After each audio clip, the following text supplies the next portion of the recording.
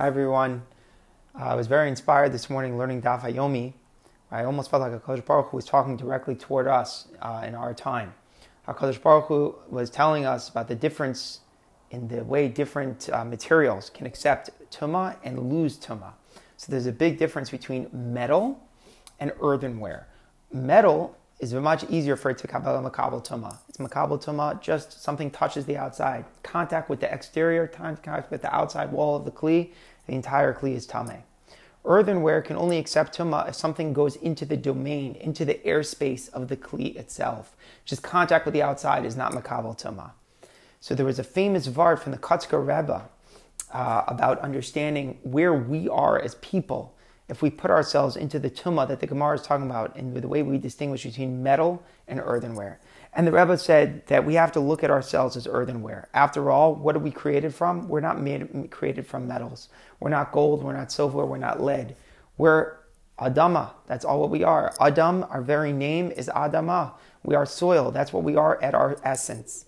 Soil, the only way you can contaminate soil is by bringing something impure into the domain. It's never about what touches the exterior. There is no tumah upon contact. The only tumah is what goes inside of us. And the Rebbe explained that that's why we should be so careful to brush things off, things that touch the outside. A lot of things that we perceive ourselves as tumah are not really making us tameh at all. We may have had a bad experience, but we simply brush it away. The tumah just touched the outside of our kli. We're fine. We don't even need to go to a mikvah. We're totally kosher. The only time we have a problem is when something affects us inside, internally, in our domain. That's how we become tameh. That's what the Kotzker Rebbe said to explain where a person fits in the conceptual difference between earthenware and metal. But let's take his thought a lot further.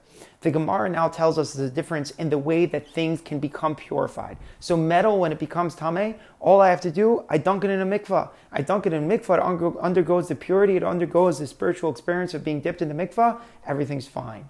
But earthenware does not lose tumah easily. It may have been harder for it to get it. It may have had to come into the domain of the kli itself. But once the kli becomes tameh, it can't be rid of its tumah just by going in a mikvah. There's only one way that an earthenware kli can become tahar, and that way is when it breaks. It needs to be broken. And if it breaks, that's how it becomes tahar. And if we follow the Kotzker Rebbe's thought that we as people are earthenware kalim, then it tells us when we have something bad inside our domain, we feel that there's something wrong inside of us. Once we break, when there's a moment that says in front of us, I can't push further, and we feel something so sad that it breaks us internally, that's where the moment of purity begins. And I think right here, there's a very powerful message where we are in our times.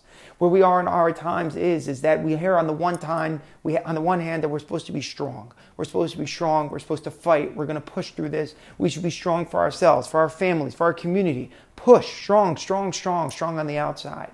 That's an amazing message, and we have to keep that up. But on the other hand, there's obviously a deep message from HaKadosh Baruch Hu here, and there has to be a moment when we're okay with breaking. When we, as the Kli Cheres, as the earthenware kalim, and we have tumah that has descended upon inside of us, where we realize that it's only the moment of breaking, when we feel so broken inside we don't know what to do, that's the moment when purity begins.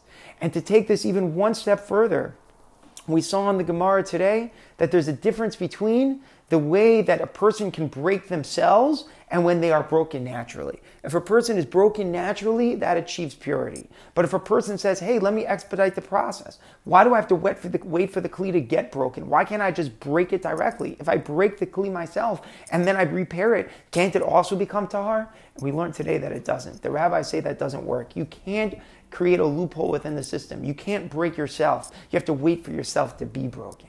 And that distinguishing mark is the difference between the way that we react to the situation. Sometimes we make ourselves break. We push ourselves. We want to be broken so much that we push it upon us. That's also not good. We have to be strong. We have to try to push back and be there and make sure that we don't break. But when finally we become broken, which inevitably descends, we have to embrace the brokenness with an open heart and accept it and want it and realize that that is the place where purity can stem from.